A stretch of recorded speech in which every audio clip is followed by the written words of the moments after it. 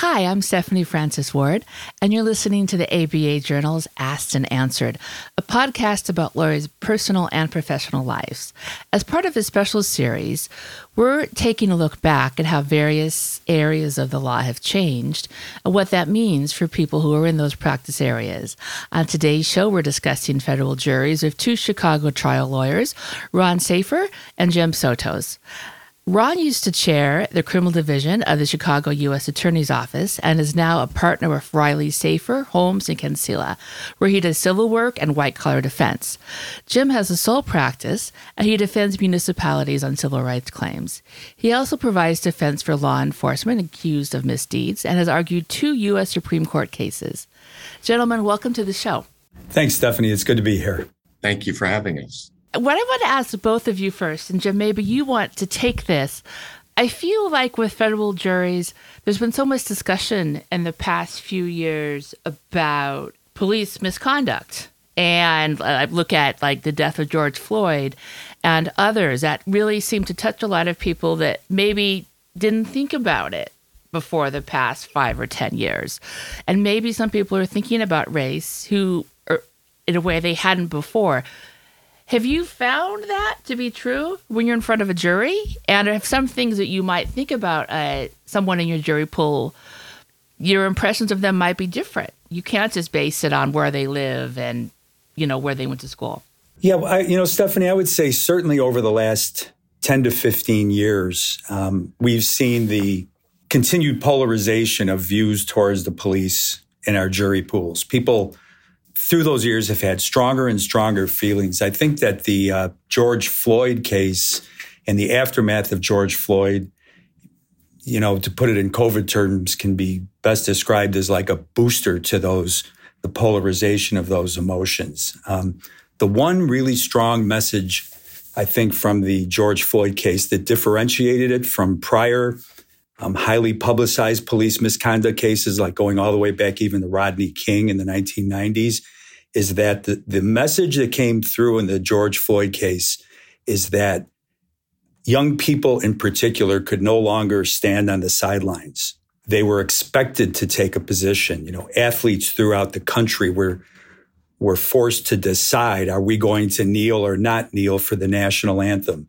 And I think that the biggest takeaway I get from all of that is that going forward, it's less likely that younger jurors are going to be accurately perceived to be the less strong jurors, the jurors who are least likely to sway the rest of the jury. So that's typically been a perception that we've always had in police cases over the years, is that the younger jurors would typically have more liberal attitudes, more anti-police attitudes, but they really didn't have the kind of strong personalities for the most part that were going to sway some of the other jurors. And I think that that's going to change going forward.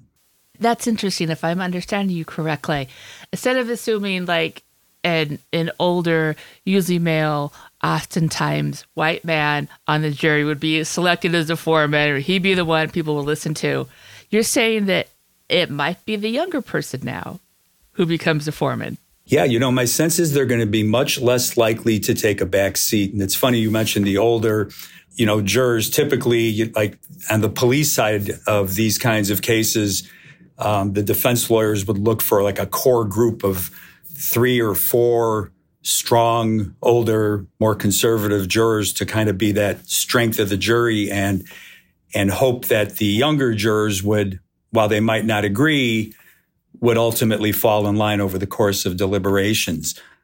My expectation is that is going to change. I've found that in my discussions with younger people, friends of my, 4 children, who are much more willing to express their views with strength, and they're much less likely to be swayed.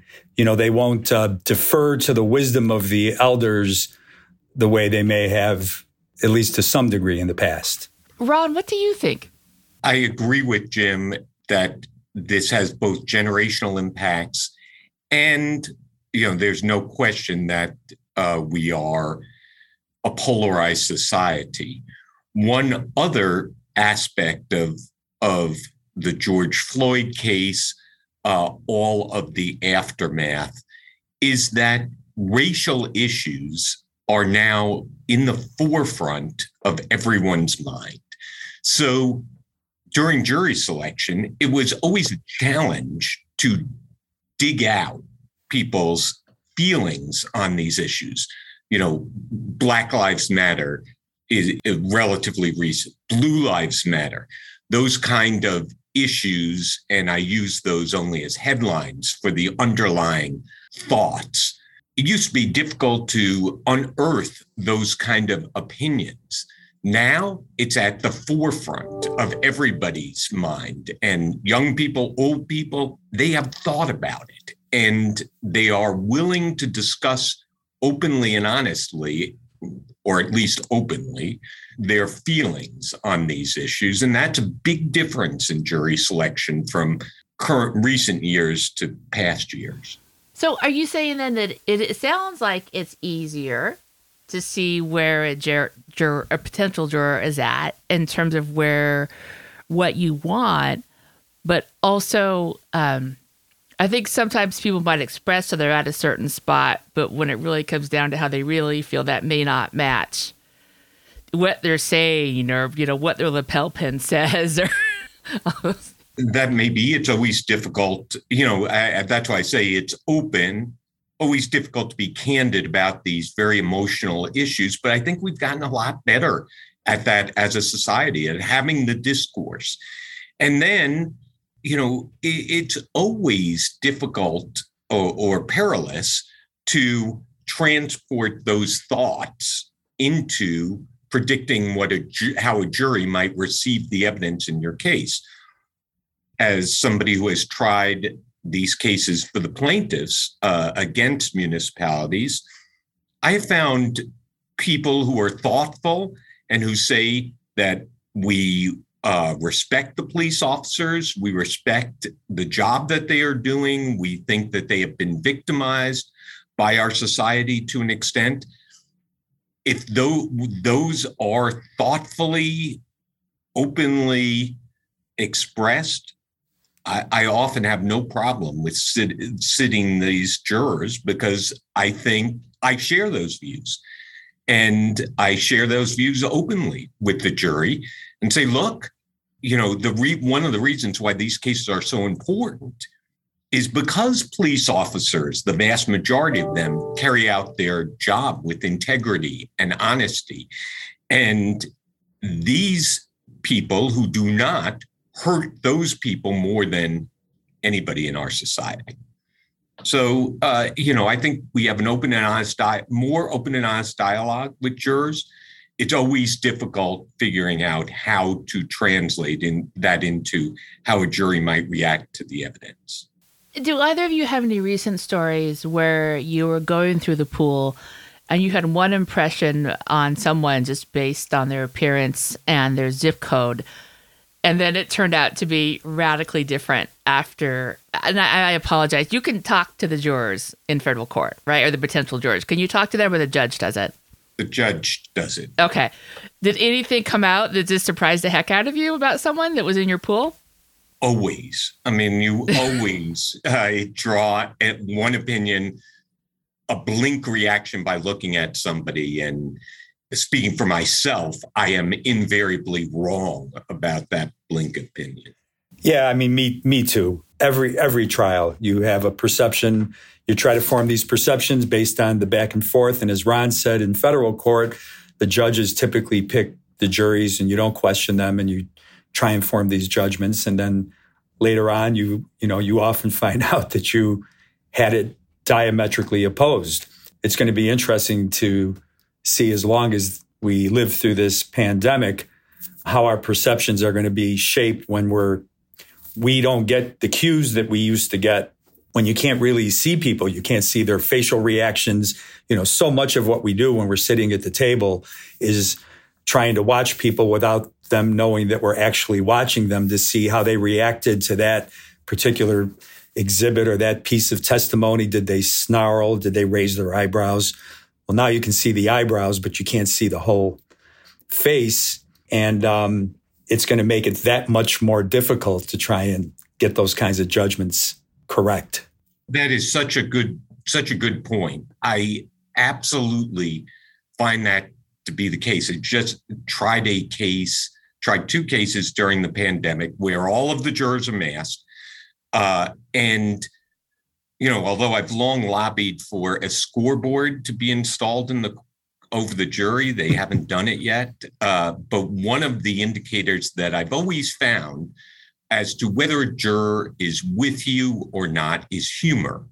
I found if you say something that's genuinely humorous, a juror who is with you is more apt to smile. Now, you cannot see whether or not they're smiling, in addition to their reaction to specific pieces of evidence. Very difficult to read a jury. What's more, they're spread out across the courtroom. There are 3 jurors. Well, so Rod, I'm curious. So for these past 2 trials that you did you have your second and third chairs? I mean, if you don't mind, how did you guys discuss how you would look at do you mind sharing us what your strategy was for reading body language? Because I would imagine you're zeroing in on eyes to see if the eyes are smiling. That would be one. Yes. Right? Or were you also, if someone was getting really fidgety in their mask, that might be another thing. But do you mind telling us a bit about your team's strategy? No, I don't mind at all. First of all, one of the consequences of COVID is your whole team is not in the courtroom. Oh, yeah. In our last trial, I was able to sit there, our client, and one other lawyer was in the courtroom, period. That's it. So your team is in a remote courtroom watching on a camera. But you do read, obviously, there is body language, there are arms crossed, there is turning away, and people do turn away from witnesses and towards witnesses, and that's very helpful. And monitoring that is very important. People do smile with their eyes, they do frown with their eyes, but it's as I started to say, there were only 2 in our last case. There were 3 jurors in the box. So most of the jurors are spread out in the seats for spectators, no spectators anymore.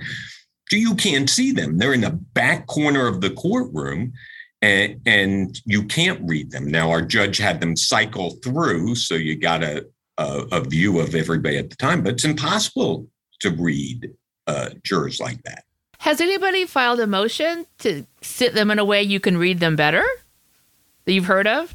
Good luck with Chief Judge Pallmeyer is very focused on this issue, and he's very focused on making it safe for jurors who are compelled to come to federal court, and such a motion would not succeed. Well, and it sounds like if your team was watching this remotely, you would have, whoever's in the courtroom would have a better view of the jurors than your remote team, right? Because it's not like there's a professional cameraman who's zooming in. So it's on you. Yeah, they don't see the jurors at all. How do you communicate with them in that setup? Do you text? You can text, you communicate at breaks, but it's very difficult. It's a huge handicap. And Jim, I think you said that you haven't tried a case yet during the pandemic. Is that right? Yeah, no, I haven't. That's why this is all very interesting to me. We did not try a case during the pandemic. We actually have 6 that are scheduled between 6 federal jury trials are scheduled between March and September of next year. So maybe you should ask me again in October. But well, do you think, is that part of the backlog? Is that maybe because the governments don't really, a lot of people don't, from what I've heard, a lot of cases are just being churned, especially if you're the defense. People don't want to go to trial right now, but I don't know when things are going to change. Yeah, I think it is the backlog, and coming out of it now, we just have a lot of cases that have been gearing up, and they're all getting set at the same time. And I don't know how we're going to try all 6 between March and September, and some cases settle, but I'm sure several of these will be tried, and I think that's it. It's primarily a function of the backlog. And the courts are now saying, okay, it's time. Let's go. So that's where we're at. Should be a very interesting year. And I don't know where we're going to be in terms of the pandemic, and the kind of restrictions that Ron's been describing are very, very interesting to me. And I don't know how each court is going to approach that differently depending on which jurisdiction we're in as well. Do either of you think, going back to what we talked about a lot of people in the jury pool's views on police misconduct now and how that's changed, I was curious if maybe municipalities might be more likely to settle, or on the other hand, would the plaintiffs be asking for so much that they just can't settle? The issue of settlement is obviously always fascinating because both sides always say the same thing. Well, we would be happy to settle if, and then the issue is always, well, what's the number? And that's where it typically falls apart. So, with municipalities, I think they look to settle cases the same way I would think most other defendants do in civil cases. The cases are different in some ways. Ron mentioned emotion before. There is a lot of emotion wrapped up in police litigation, particularly the bigger, more high-profile cases. So I do think that these types of cases do get tried more than just, business disputes and things of that nature. And the larger the case, the more difficult it often is to settle. I haven't seen a change with any of my clients throughout the state of Illinois in terms of their approach to settling over the last year or two, but it's always a challenge. And as a trial lawyer, that often makes it interesting because we get to try cases. So, I think there's always been issues with settlement that make it more difficult in police cases than other types of cases. You have this added element of, especially when they're high profile cases, they can become political footballs. And so that always works its way into the calculus about whether a case should settle or whether it shouldn't. What would, say 10 or 20 years ago, what would be seen as a red flag in a case, either for the plaintiff or defense, that today wouldn't be a red flag? Like maybe a witness's sexual orientation might have been a red flag.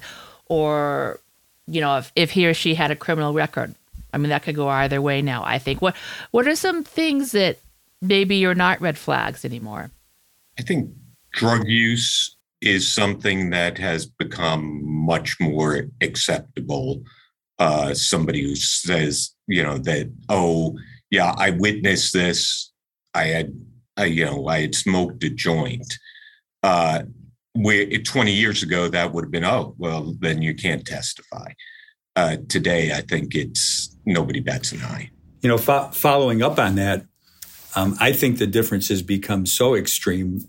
And as Ron pointed out, 20 years ago, that would be something that the defense would want to emphasize in order to detract from if it's the plaintiff who had been engaged in the drug use, in order to detract from their testimony, defense would emphasize it.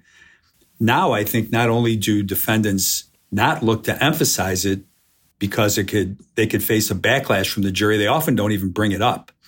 And I think that consistent with that, what I've seen that's different from, let's say, 20 years ago is, the idea that a plaintiff bringing a civil rights case has to be, squeaky clean, even aside from drug use. So if you could find something in the record where that person was not truthful, they made misrepresentations or they outright lied about something, I think there was a time that was considered a death knell to the plaintiff's case. Juries seem in current times to be much more accepting of the fact that people can not always be truthful, and that can coexist with police misconduct on the other side. And they can sift through those things to get to the truth of a specific case and not necessarily hold some of those personal foibles, even integrity issues against somebody bringing a case. The other thing that I think is a big change, and, Ron, I'm wondering if you've seen this, is there was a time when it was always believed that for the police in a police misconduct case, that the less they had in the way of reports or video, the better, because it made them much more difficult to cross-examine. So that was always kind of the mantra. Well, you don't want to create paper because it can create inconsistencies for cross-examination. And I think that always served police pretty well, because there was a presumption, I think, in the minds of most people, including jurors, that police were generally telling the truth when they testified, even if they were being accused of serious misconduct. Now I think it's the opposite, that if there are not reports and there are not videos, the jury wants to know why, and there better be a good reason for that. So the burden has kind of flipped, and jurors expect government to affirmatively justify whatever actions they're saying occurred, and they're not as receptive to the argument that, well, the plaintiff has the burden and the plaintiff didn't prove it, so you have to find in favor of the defense. I completely agree with Jim. It's a CSI world. Right. So, Jim, I'm curious of what you just said. How much are your clients accepting of that, and has it caused them to make changes? That's a great question, Stephanie, because the answer is it depends on the jurisdiction. The larger, more sophisticated bureaucracies kind of understand that, maybe to a fault. There's so much paper that they paper everything, but you can still go into smaller towns and other jurisdictions where there's very little paper out there at all, no video. I know of one case where there was a lengthy police standoff with a criminal suspect for a couple of hours. There was no video of any of that. And so it really depends on where you are. You could have the identical case in, let's say, a place like Chicago, and you'll have boxes of reports and information. And you take that same case and put it in a small downstate Illinois community, and you might have like an inch thick file, and that's it. So the more it is done, the more law enforcement sees it's to their advantage. I was a federal prosecutor at the time that videotaping of confessions was made mandatory at some of the agencies. They hated that. They resisted it, fought it tooth and nail, said this will chill people. They won't talk to us. This is a disaster. I said, look, this will be your best friend. People confess, and then they say, oh, I didn't confess, or I was forced to confess, or all that. Now it will be on videotape. You will be protected against all of those untrue allegations. And I think history has proved that that's right.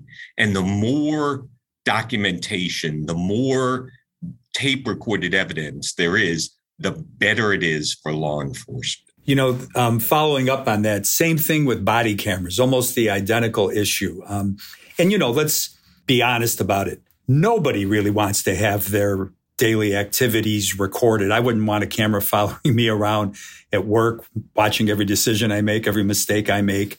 But when you get past that, and so as a result of that, police, I think like most professions, were very, very reluctant to go along with body cameras, and it was kind of forced on them. But what we've seen is that more often than not, much more often than not, those body cameras have helped the police more than they've helped the police, the people who are bringing the cases against the police. Not always, but that's been true. That's fascinating. And Jim, would you say that your impression is on the defense side of this, when the laws required body cams, were you thinking, oh, thank goodness? Or were you a little nervous about it before you knew what would happen? Yeah, I wasn't, because I thought I've been handling these cases for so long. It was my belief that ultimately it would be a good thing for law enforcement. So I actually spent a good deal of time back when there was a lot of controversy about who would have body cameras and who wouldn't. And a lot of jurisdictions still don't, primarily because of the cost at this point. But I spent a good deal of time going throughout the state and advocating for body cameras wherever appropriate, because I anticipated that it would have a more positive effect for law enforcement than a negative effect. Ron, you were in private practice when these changes came about. Were you like, oh, this will be great? What did you think? I actually was a prosecutor when they began to come about, and I felt that it was a positive result for everybody because, as I say, I identify as a prosecutor, even though I've been a defense attorney for a long time now. My experience is that the majority of law enforcement officers are trying to do the right thing for the right reasons, and they are helped by body cameras. They're helped by documentation in general.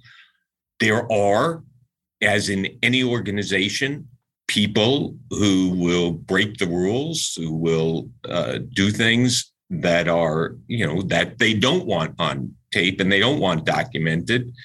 For those people, the fact that everybody's got a camera now, hopefully chills their conduct. Keep in mind, the cases that Jim and I are trying in courts happened, the events of those cases happened 20, 15, 30 years ago. We're not talking about events that are happening now. And hopefully, everybody is learning from these cases, but you can't rectify what happened 2 decades ago. Let's take a quick break. And when we come back, I want to talk to the two of you about your predictions on Gen Z juries. We'll be right back. Be the best resource you can for your Spanish-speaking clients with the Spanish Group's legal translation service. Experienced translators ensure accurate translation of your documents with same-day delivery. Confidentiality is ensured, and the Spanish Group guarantees acceptance for certified translations. All that, and their rates are competitive. If you need other languages, the Spanish Group translates in over 140 languages. Mention Legal Talk 20 when you request your quote for 20% off your first translation. Visit thespanishgroup.org. Delegate out those tasks that take up your time. Staffy can help you with your legal, administrative, marketing, and even client-facing workload. Hiring Staffy's top-notch bilingual virtual staff means Staffy does the recruiting, hiring, and training for you. Then, if you need a change, Staffy handles it. You get to concentrate on your strategic work. Schedule a free consultation at staffy.cc. That's STAFI.cc and get $500 off with code HAPPY24. Filing court documents, serving legal papers, collecting electronic signatures, all critical parts of the litigation process, yet ones that are time-consuming and error-prone. But what if you could do more straight from your case or document management software? InfoTrack automates data entry, document selection, tracking, and information syncing across all these core tasks and more by integrating with your core systems like Clio, Smokeball, Leap, MyCase, and others. Spend more time on substantive legal work and less time on busy work. Learn how simple it can be at infotrack.com/simple.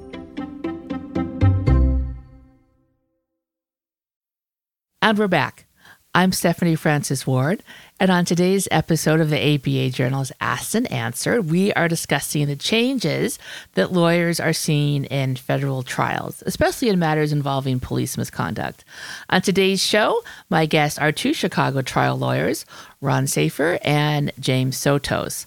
So I want to ask you guys, for young adults who are teenagers and in their 20s now, who are living through this pandemic, what do you think their attitudes will be like once they're on jurors towards things like law enforcement and big business and corruption?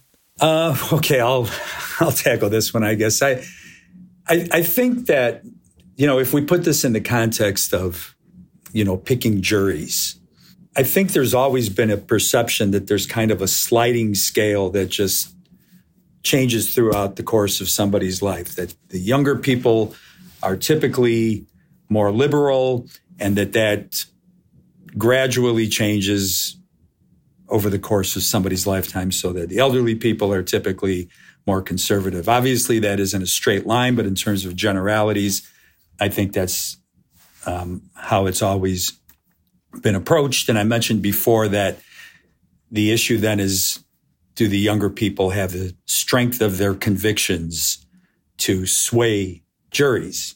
I think that a lot of the, anti-corporation, anti-government, anti-law enforcement sentiment that has always more characterized younger people than elderly people has been increased dramatically throughout the last couple of years, not only because of the George Floyd case and its aftermath, although that was a significant aspect of it, but also because of COVID and how politically polarized it became and how people started feeling they can't trust the information that they're getting on both sides of the issue.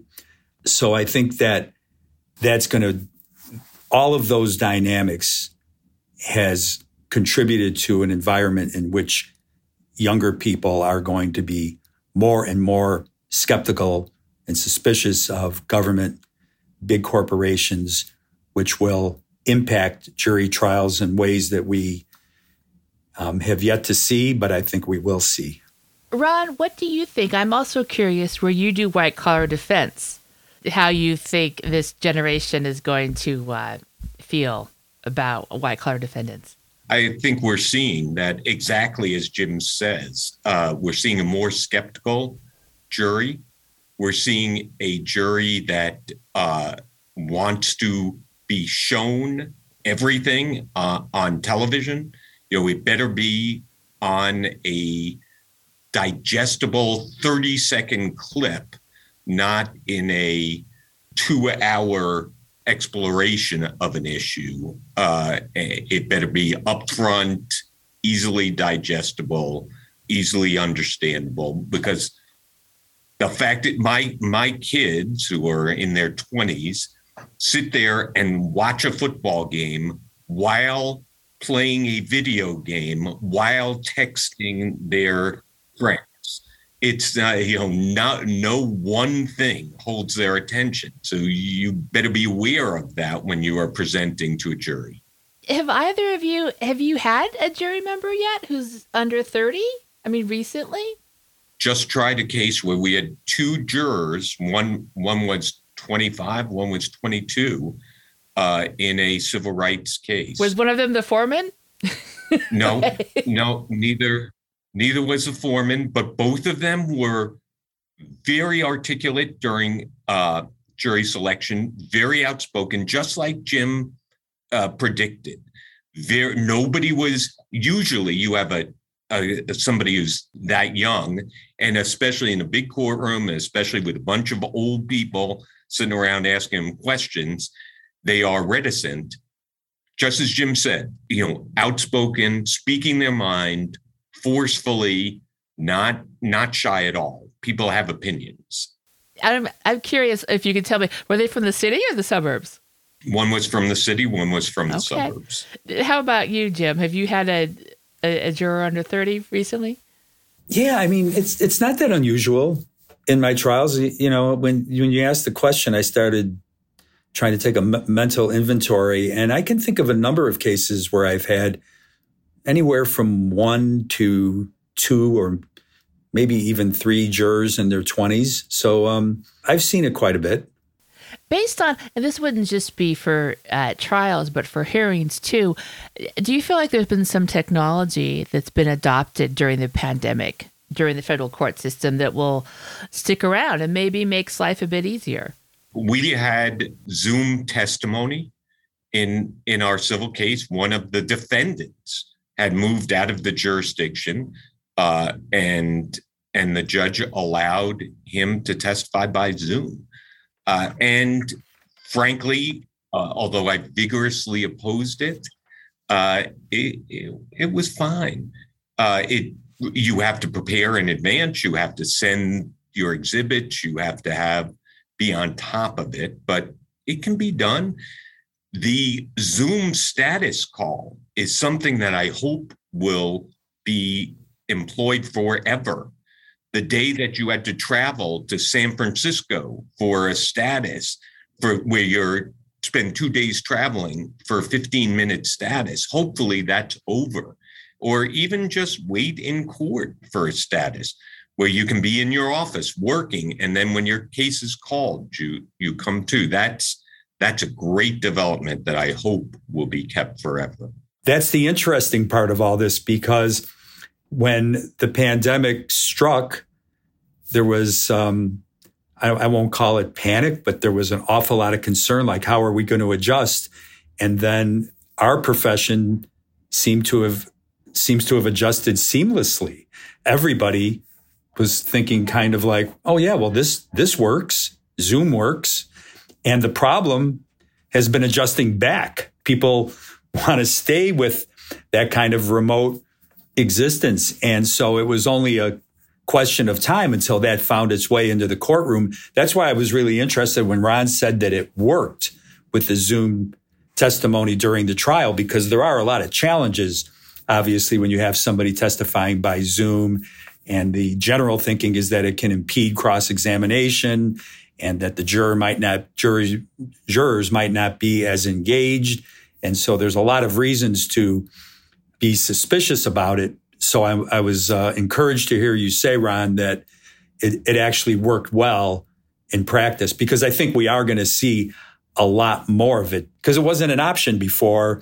And so people basically had to be there. And if you didn't have a really, really good excuse, you had to find a way to get into that courtroom and testify.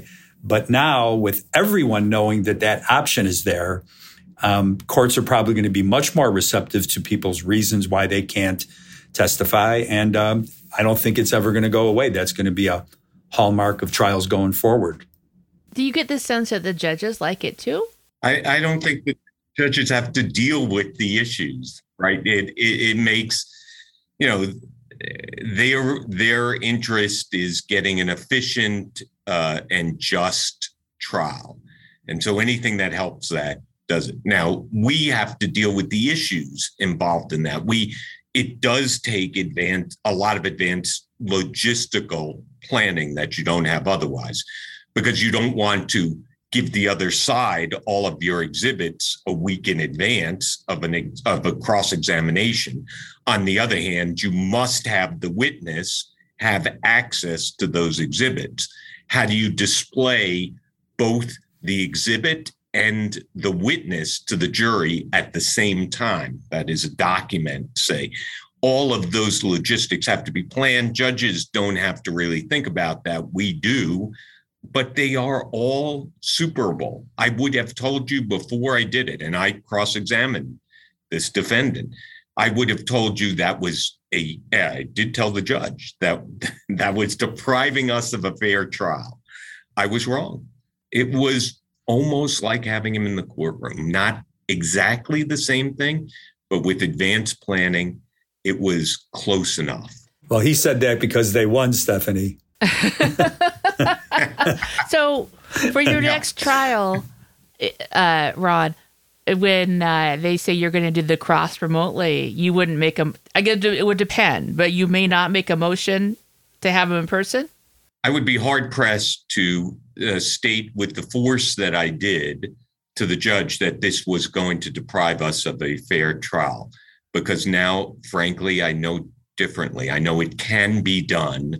Not as effectively, but very close. And I was worried for exactly what Jim said. They're not there. Are the juries going to pay attention? But the fact is that one thing that COVID forced, and the fact that the jurors are so spread out, is every juror has to have a monitor, their own monitor. So each juror was much closer to the witness than they would have been physically if they were in the courtroom, and that helped too. So you had a team member watching their expressions while you were watching the witnesses. Yes, and they were, according to them, very attentive to their screens. And of course, as we just discussthere are generations of people who get all of their information through the TV screen. They don't read, the newspaper is a bygone thing. They get it through their phone or the TV, period. So where were you during the cross when it hit you? Oh, this isn't so bad. After I sat down and thought. Okay. because while I have to cross-examine somebody, I'm obsessed with trying not to fall over in front of the jury and things like that. Not really thinking about how this is going. Well, that leads to my next question. How have the two of you, has it been hard to get used to talking in court, and this is for a remote situation, sitting down as opposed to standing? I feel like with some litigators or people who are just good speakers, that sitting down is really hard for them and when they're not, instead of standing up. I mean, it's a little confining, but I always look at things like that as something that, it's equal to both sides. If everybody has to sit, everybody has to sit. And so we'll do it that way. And you adjust. And so I haven't really given it too much thought in all the hearings that I've done and things of that nature. It's different, but every once in a while you run into a judge who would tell you to sit. So I haven't found it to be that big of a deal. Sitting while arguing is completely different, but I will tell you, I found one time when it was extremely helpful. I did an Eighth Circuit argument and by Zoom, and one of the things that I could do that I could not do on the stand, there were two things. One, I was in person. One was I could have all of my papers laid out for the different issues, and then I could reach for one while the question was being asked, and it wasn't as obvious, and I couldn't do it in that same way in the courtroom. Second, one of the judge, now we were appellant, so we went first and last, but one of the judges said, "What's the record citation for X?" I said, "Well, Judge, I don't have that, but when I stand up for rebuttal, I'll get it to you." Somebody remotely can email it to me, and I can then tell the court, "Oh, it's page such and such." None of those things could happen if you were sitting in the Eighth Circuit courtroom. Do you think that perhaps the appellate arguments might stay remote? I mean, I've only spoken with SCOTUS lawyers about this, and I know that they hate it, is my general understanding. But if you just have a 3-panel, that seems like that would be pretty efficient and not so bad. These judges were spread out across the Midwest. They were not, they didn't have to come together. I think they love it. Yeah, from a litigant's perspective, you can see how practically it could work. There is a certain theatrical aspect to what we do. And, the idea of not doing that at all is, I think it takes some of the fun out of it. So I wouldn't want to see that. But beyond that, I can see why, from a practical perspective, it'll be around going forward. It's really just a question of to what degree. I mean, there has been a judge for a while in the Seventh Circuit who, when you stand up to argue, if she is on the panel, you're looking at a TV screen for her because her husband was not well and she was not traveling, and she's a wonderful human being. And she participated in these hearings by video, even when we were in the courtroom. So it can be done. Gentlemen, that's everything I have for you today. I want to thank you so much for joining us. It's really fun talking to people who call themselves litigators and actually try cases, like recently. It's been great. Thanks for having me, Stephanie. Very much appreciate it. Pleasure. Thanks for having me. And listeners, thank you for joining us. If you like what you heard today, please rate us on Apple Podcasts. We'll see you next time for another episode of the ABA Journal's Asked and Answered.